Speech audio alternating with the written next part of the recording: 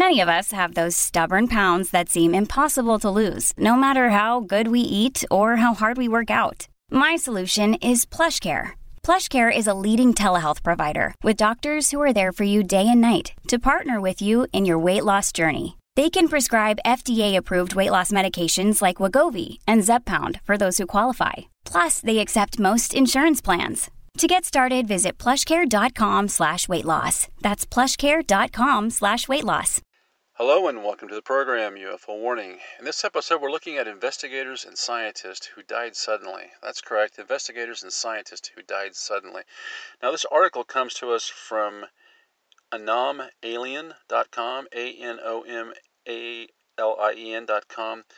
The title says, UFO investigators murdered, who is killing them and why. Now, it has a list of a lot of people who have died very mysteriously. They're not all UFO investigators. Now, quite a few of these people are actually scientists who worked on everything from, these high-level Defense Department projects to the Star Wars Initiative. But I want to go through and take a look at a few of them. It's really interesting. It says, there's still too much suspicion raised when it comes to various deaths of UFO investigators. It is frequent, and there are too many. And this has been going on since 1947, and it still does. It's not all from deaths caused by gunshots to the head. Death by probable poisoning, death by alleged suicides, death by strangulations, death by implementation of radioactive isotopes, deaths by implementation of deadly viruses. The list goes on and on.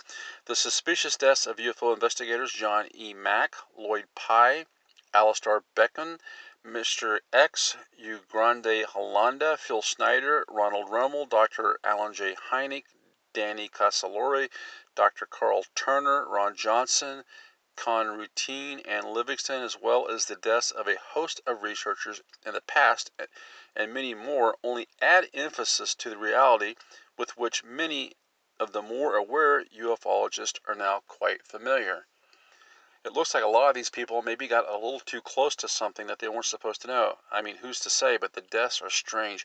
Not only is UFO research a potentially dangerous area, but the lifespan of the average serious investigator falls short compared to the national average. Because if you investigate this, you will find that many UFO researchers working on their research in the 1970s and 80s died under some very mysterious circumstances, and many things point toward that they may have been killed. This is also the conclusion reached by an amateur astronomer, a former U.S. government advisor, Timothy Hood. Hood made this statement in an international conference in Amsterdam dedicated to search for extraterrestrial intelligence. And I believe his statement to be true, but for all the researchers trying to find extraterrestrial life and revealing the truth, it's still unpleasant. Hood's conclusion was prompted by a 30-year study of this topic. Quote, in a relatively short time, 25 people who worked in the space field died for various reasons. When discovered, this tragic phenomenon seriously believed that it had to do with aliens. According to Timothy Hood, these deaths were not accidental, but rather were the work of a special services that eliminated the experts because they knew too much. And then it says, let's take a look at some of these unusual deaths allegedly done by suicide. This first one's interesting. Captain Urangue Hollanda, Brazil. It says, during the months of September through December 1977, the Brazilian Air Force, under the command of Captain Urangue Hollanda, was sent to the island of Corrales to investigate a series of incidents in which over 80 people reported being attacked by beams of light from UFOs, paralyzing 2 of them and leaving puncture and burn marks on their skin. And we've talked about this in one of the former podcasts about how people were examined by medical staff and they actually saw these burn marks. And as I recall, it was conducive with injuries from a laser radiation. There were lots and lots of reports. It says the investigation was codenamed Operation Saucer.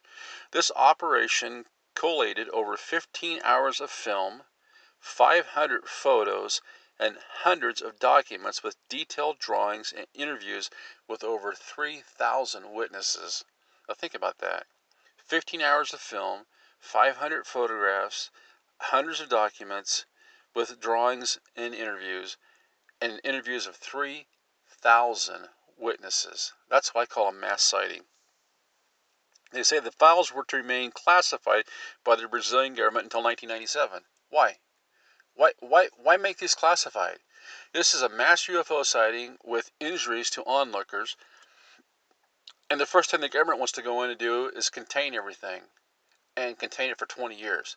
Kind of like the recent information they wanted to contain about a particular uh, a particular injection for 75 years. What's the secret? Why are we keeping this stuff secret for years and years and years? It goes on, it says, when UFO investigators A.J. Gaviard and Marco Petit of UFO Magazine were allowed partial access, they were also contacted by the then-retired Captain Alanda, who gave them a vivid recollection of the whole series of events. So here you go. After a lot of pestering, the Brazilian government decides to create a limited hangout. And that's where they allow these two UFO experts to come in and take a look at a very small part of the information of the investigation that was done. Just a little bit. We're not going to tell you the really important stuff, but we're going to let you see some of the stuff just so we can take some of the pressure off. But what they didn't expect was for this retired Captain Hollanda to come in and say, hey, let me fill in the blanks. I was there. Let me tell you what happened and what the government is not telling you 20 years after the fact. In 1997, 2 decades after the operation, Captain Uranda gave an interview to the researcher Ademar Jose Gaviard, editor of UFO Magazine, founder and president of CBPDV, which I won't even try to pronounce that, it's all in Portuguese. And then it says, and Marco Antonio Petit. In this interview, he recounted his experience living alongside his men. Some 3 months after the interview, he was found dead, hanging by his own belt. Wow, how convenient. So this guy's been tooling along for 20 years and just happens to commit suicide just about 3 months after he gives this interview that the government didn't want him to give. That's interesting. Ron Rummel. In early August 1993, Ron Rummel, also known as Creston, was found dead in Portland, Oregon Park. He had been shot through the mouth and was supposedly holding a gun in his hand.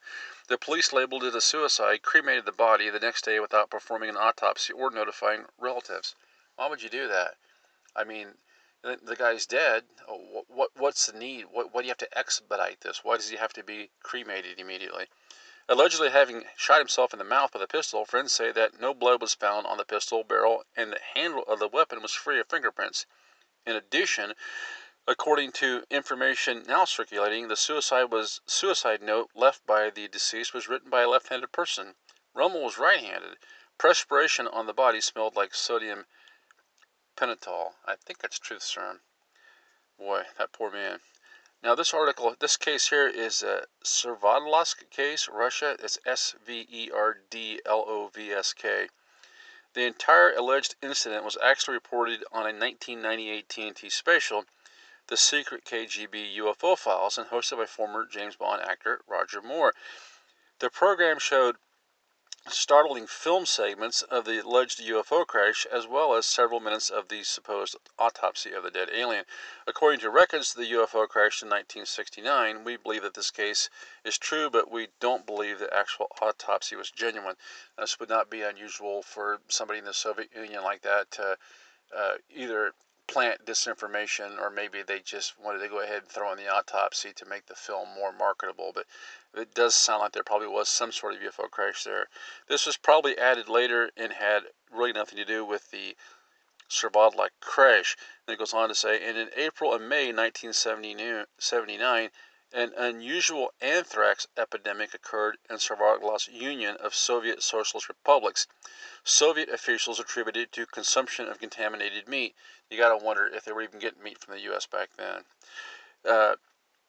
Soviet officials attributed it to consumption of contaminated meat. U.S. agencies attributed it to inhalation of spores accidentally released at a military microbiology facility in the city. Isn't that interesting? A microbiology facility located in the city. And what were they doing there?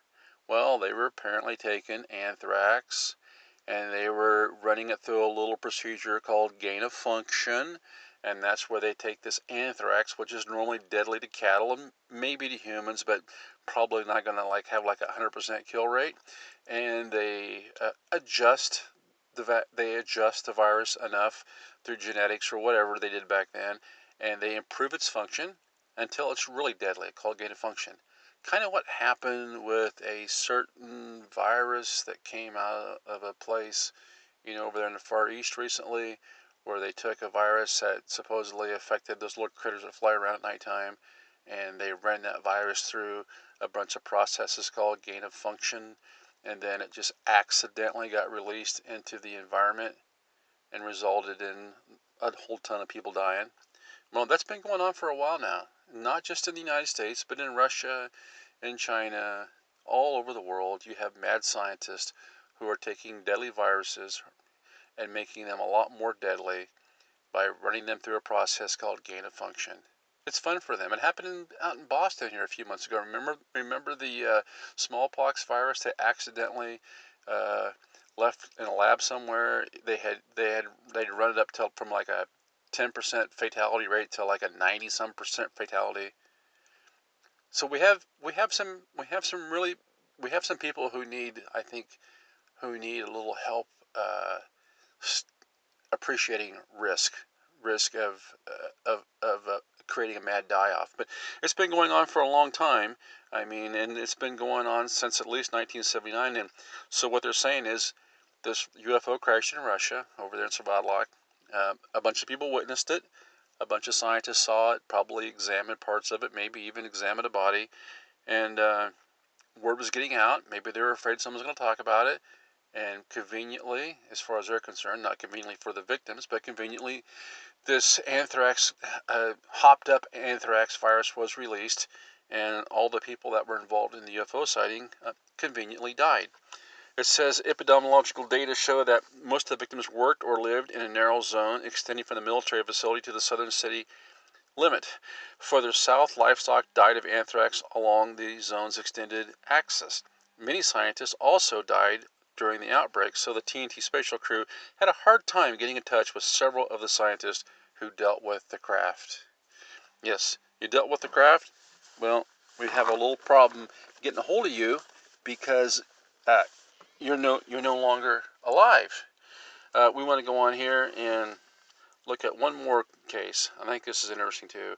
U.S. Secretary of Defense James Forrestal. In May 1949, the life of first U.S. Secretary of Defense James Forrestal came to an end when he plunged to his death from a window of the Bethesda, Maryland National Naval Medical Center.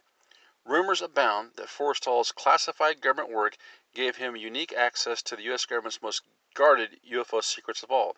Secrets that Forrestal was intent on disclosing to the world had his untimely and suspicious death not got in the way. Well, there you go. This guy is the Secretary of Defense. Apparently had let somebody know that he's about to blow the UFO secrets wide open, and unfortunately he fell out of a tall building, a hospital there. My advice would be that if you're in one of these positions and you decide to disclose UFO phenomena information, don't tell anybody about it ahead of time. Just either don't do it or do it. Unfortunate for him.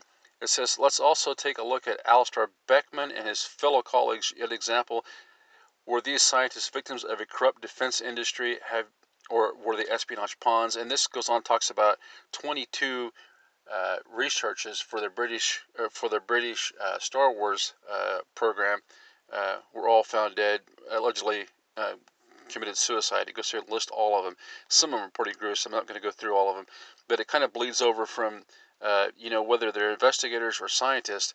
It seems like once you get into that super high level research that involves UFOs or even space warfare, you really are in a risky area where it seems like you are a threat to disclose something that they don't want disclosed. You are at a high risk of no longer being with the rest of us, so to speak. I found this overall to be a pretty good article. Some of the examples they gave were really disturbing. I like the one about the one from the Soviet Union. That was wild. But these guys supposedly find this wrecked spaceship, and by the time that the American film company goes over there to investigate the scientists, just before they get there, there's this outbreak of hopped up anthrax virus floating around, and all the scientists end up dead. Scary times indeed. Until next time, this is UFO Warning. Over and out. Your brain needs support, and new Ollie Brainy Chews are a delightful way to take care of your cognitive health. Made with scientifically backed ingredients like Thai ginger, L-theanine, and caffeine, Brainy Chews support healthy brain function and help you find your focus, stay chill, or get energized. Be kind to your mind and get these nootropic chews at ollie.com. That's OLLY.com. These statements have not been evaluated by the Food and Drug Administration. This product is not intended to diagnose, treat, cure, or prevent any disease.